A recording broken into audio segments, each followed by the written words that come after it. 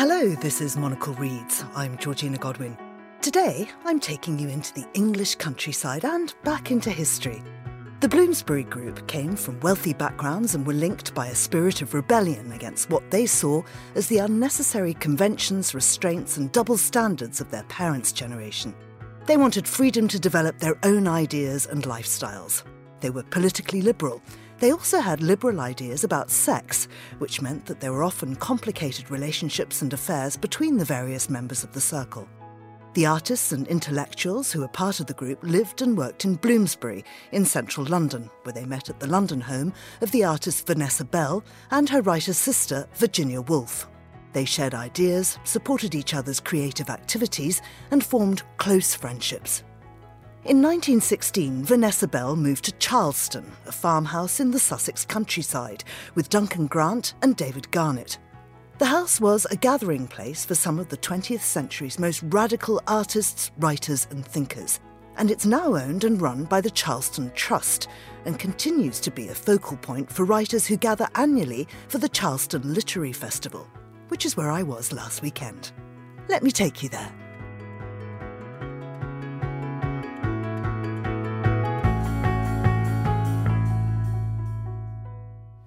I'm Darren Clark, and I'm the Head of Collections and Research for the Charleston Trust.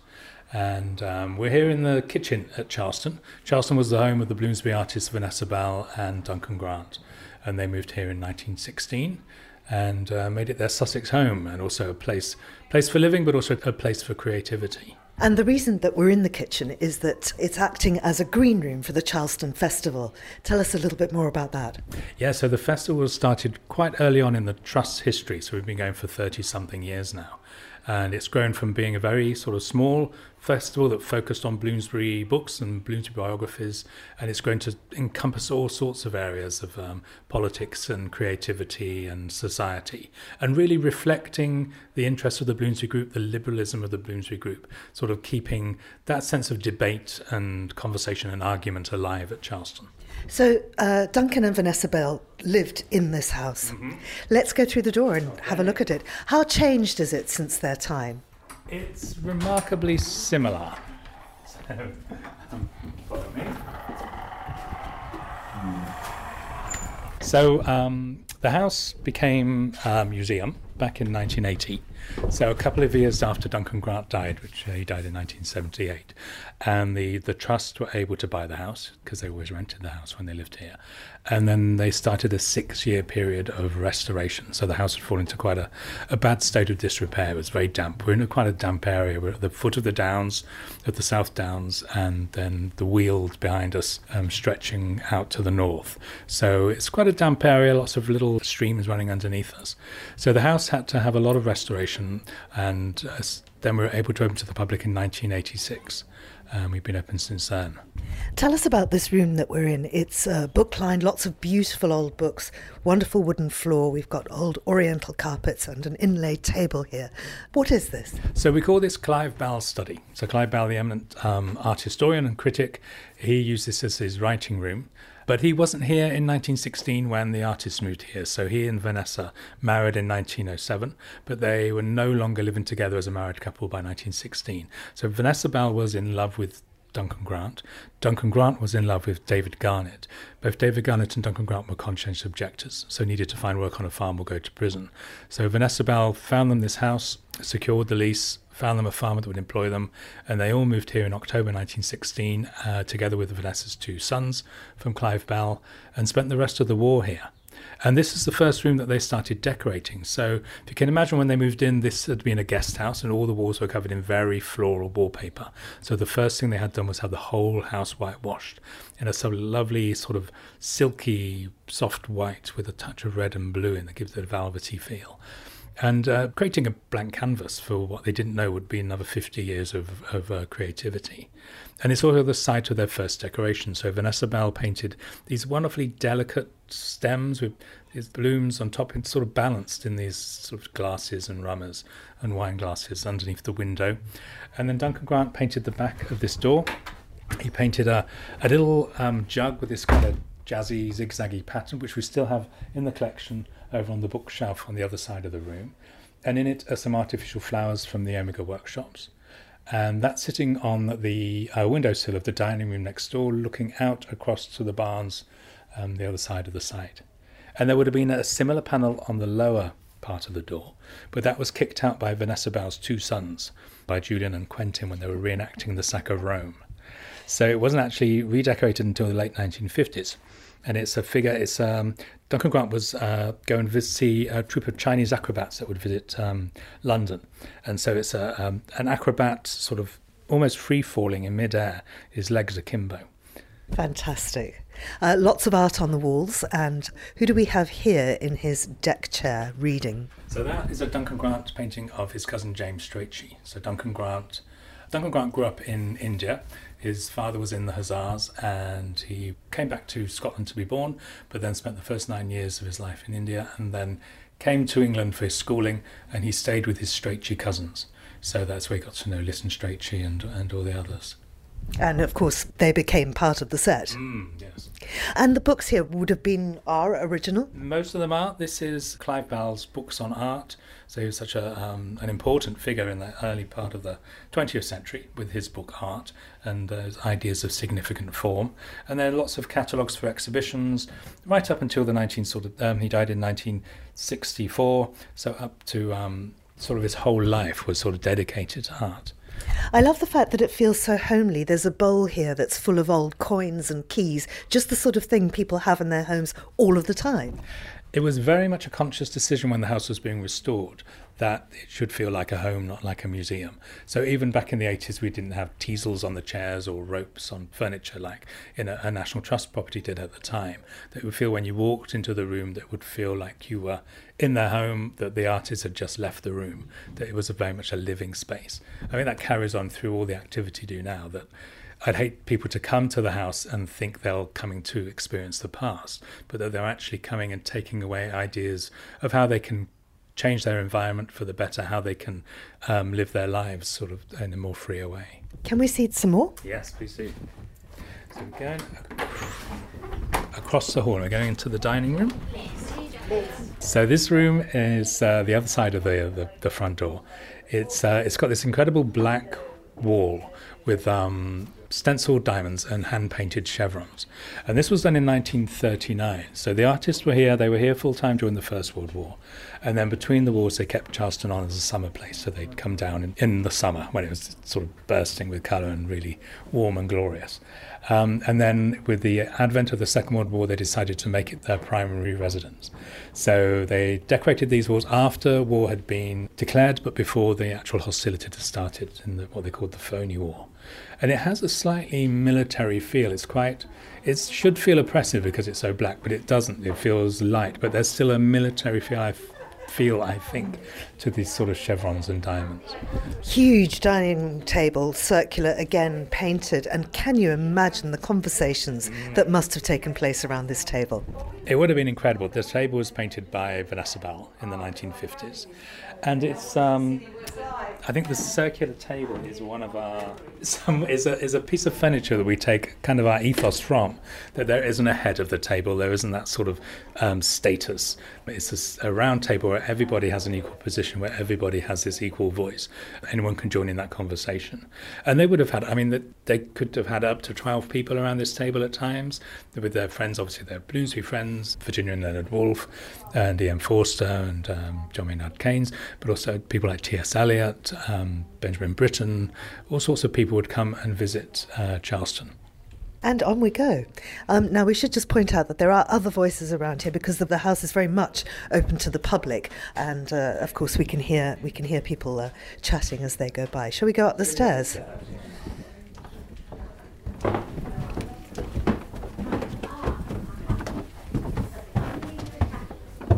So we're going to go into Clive Bell's library. So it's up this little step here, and another little step. So this is one of my favourite rooms, I think. It's got a lovely, quiet, book-lined room.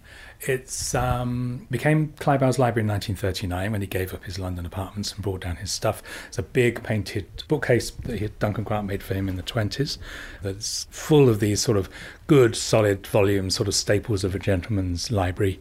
And then the other side of the room are all lots of French paperbacks, French books, more sort of modernist books.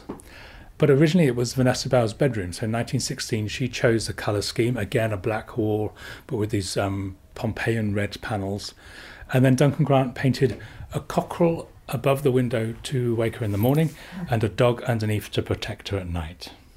And let me just have a look at some of these books. Renaissance in Italy we have, English Literature and Illustrated Record, Letters of Horace Walpole, and various books of that ilk. Dante, I see that we have here. And then going to look out the window, of course, there's this amazing walled garden. And today there are lots of people sprawled all over the lawn. It's a glorious sunny day. And of course, they're all here for the festival. They are. I mean, we had Jacqueline Wilson on first thing. So we had a wonderful marquee full of young visitors. And I have to say, I think that might be Jacqueline Wilson lying on the lawn just there. It could be. Anyway, carry on. And I think we've got 5 events today, so it's like a really exciting, very, very different events that reflect our sort of Charleston's ethos and Bloomsbury ethos. I am longing to have a look at the bathroom that we just passed, because it looked absolutely beautiful. So Clive, he had his library and he had his own sort of ensuite bathroom and he had his bedroom, a door at the end of the corridor he could close and be away from the rest of the household. Just describe that bath to us. So the bathroom is quite narrow and very, very tall, and it's tongue and groove lined, and it's all painted in this kind of, I think I might call it a vicarage green, but I'm not quite sure. It's a really sort of quite a strident green. And then the white enamelled bath has a panel on the side. It's a copy from a painting by Delacroix of a female nude, sort of in quite a relaxed pose. And it was painted by a young friend of Duncan Grant's called Richard Schoen, who went on to edit the Burlington magazine. But it's it's lovely that the artist's sort of creativity continues with their friends and also their children. Mm. And then down this little step, and we're in a bedroom here. Yeah, this is Clive Bell's bedroom. So he liked a bit of luxury. We've got a fitted carpet. So he bought that. He would have bought the original one down from London. And again, it's sort of surrounded by paintings. We've got a Walter Sickert that he bought from the artist called the Flower Cellar. We've got all sorts of little small paintings by French artists, all gifts to Clive Bell, books dedicated to Clive. And he was such an important figure in the early part of the 20th century. And is this a reading stand? It is. It's a very handy reading stand. It's got a big, looks a bit like an old pub table with these sort of iron legs, and then a brass sort of central stand, and then a little, what do you call that, little tray that sticks out the side, which you could put a book on. You could even put an iPad on now, so I think it still has relevance today. You have sparked a desire in me that will not leave until I own one of those. That's amazing. I need an antique reading stand just like that. It's so beautiful. You better get me out of this room before I try and put it in my handbag. In John Maynard Keynes' room. So he was at Cambridge with Clive and with Leonard Woolf and Lytton Strachey and everybody. He was Duncan Grant's lover for a while, about 1909. And then in 1916, when the artist moved here, he was working in the Treasury. So he had this room put aside to come to at weekends. And then after he left the Treasury, he resigned after the war, he wrote The Economic Consequences of the Peace here. And he kept the room on until 1925, when he married the Russian ballerina Lydia Lopakova, and they took a house called Tilton, which is just 2 fields away, so still very close. Oh, so we're walking into this beautiful, airy room with just rolling views across fields, and it's light and wonderful in here. So this was Duncan Grant's bedroom, pretty much from when they moved in 1916 until he died in 1978. And it's a lovely big room, as you say. It's got a fireplace in the middle, decorated by Vanessa Bell, with some like circles and colour blocking. And then either side there's a door, again, which Vanessa Bell has painted a beautiful, loose but kind of sumptuous and sensual still life on each panel. And it was in this room that Vanessa Bell gave birth to their child. So Vanessa Bell had 2 sons from her husband and wanted a 3rd child. And so she became pregnant by Duncan Grant. And Angelica was born here on Christmas Day 1918. And she was raised as Clive Bell's daughter, and she wasn't told who her true biological father was until she was sort of 17. And she later wrote a book called Deceived with Kindness, where she explores her her relationship with her parents. And I'm just going to have a peep at another bathroom that we have here. It's a sort of little library area with a great big wonderful fish painted on the table. That's Orion riding a dolphin, apparently, who looks more like a goldfish. It does. This is the oldest bit of the house, so this massive chimney stack that rises right up through the buildings. And that's a lake we're looking over. That's what Vanessa Bell called the lake, which is more of a pond, but it's an important part of why the house was built here. That it could supply water for both the house and also for livestock. Shall we go to the studio now? Let's do that. And now we're walking into the studio. That's right. So this is a room that the artists had built. So after the war, they took a long lease on the house and they were able to do some major changes. So Roger Fry actually designed this space. It was originally the chicken run, nice big space. And they just built up the walls, put a very cheap roof across, lots of windows in the north wall. And this became a studio for the artists, where they could do their work, but also a great socialising space, a wonderful room for partying and for meeting friends. And it was decorated by Duncan Grant, so all the walls are painted sort of almost a petrol blue and a browns and pinks, wonderfully decorated fireplace.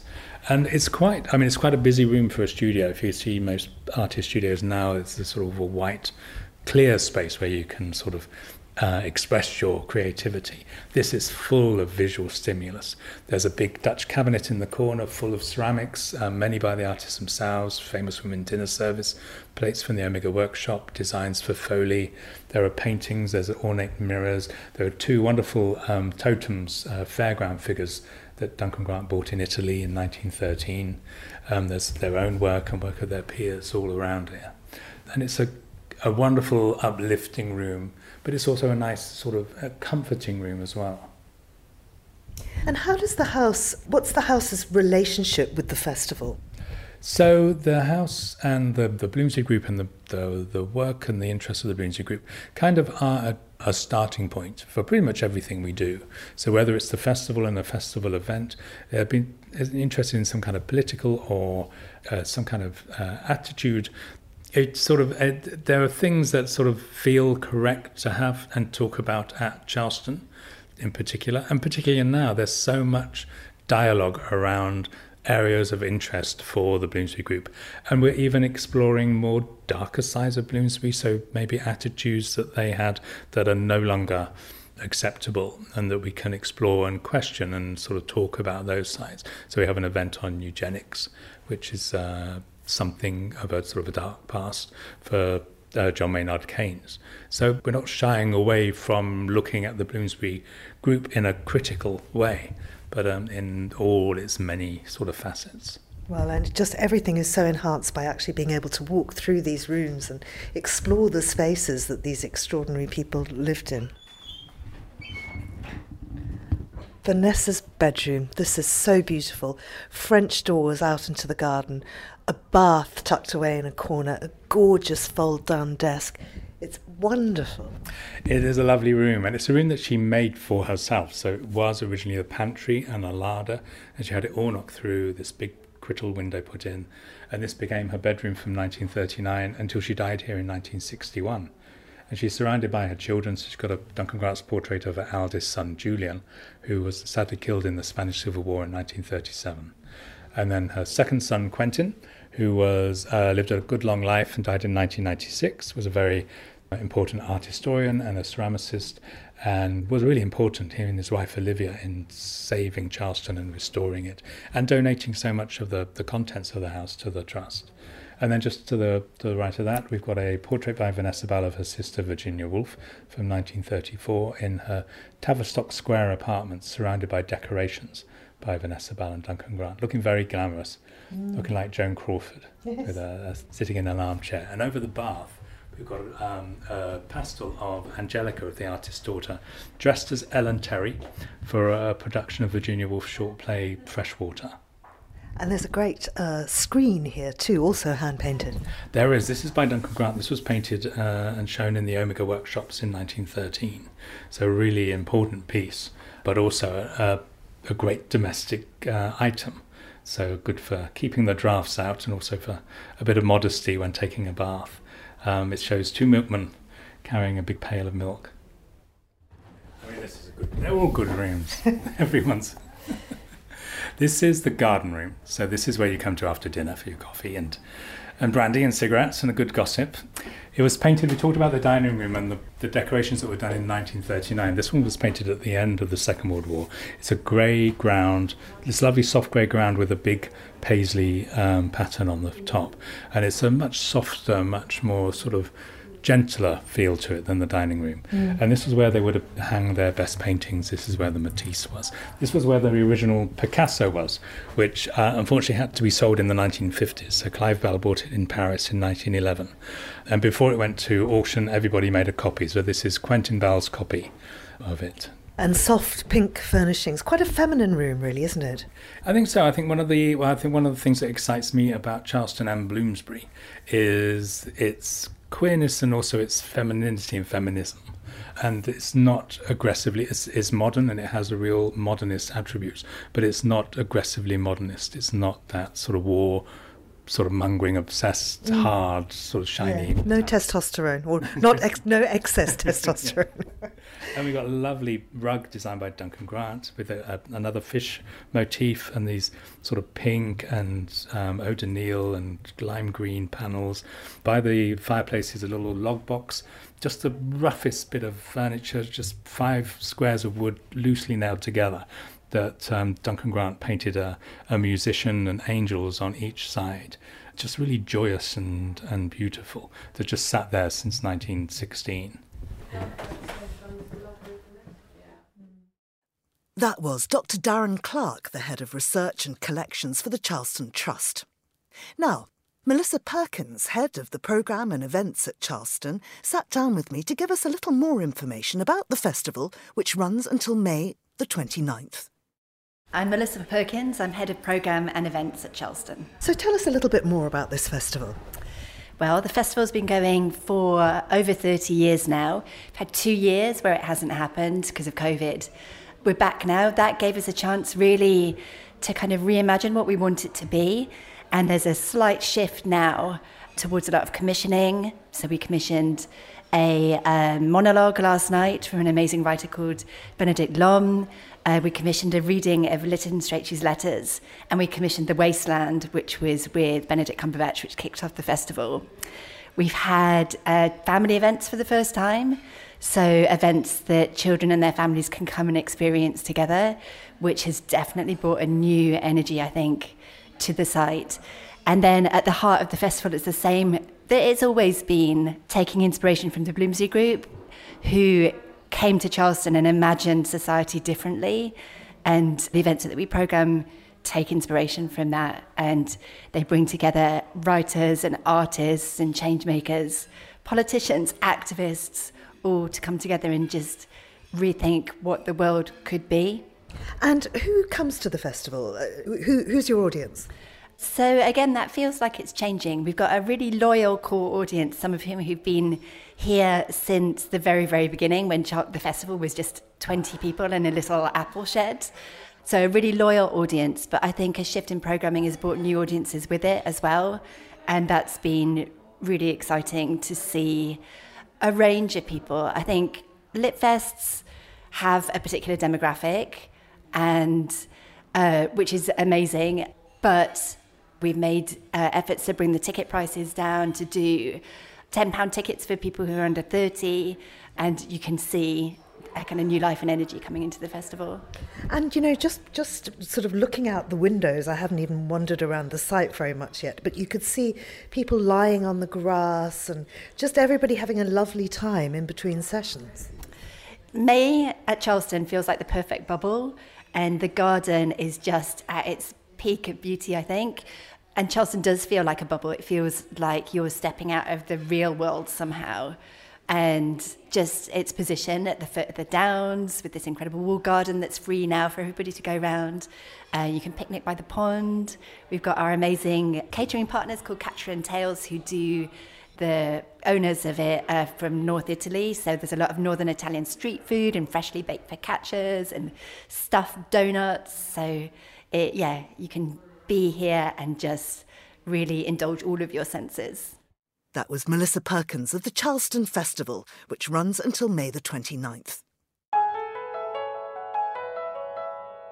You've been listening to Monocle Reads. Thanks to the producer, Nora Hole. I'm Georgina Godwin. Thank you for listening.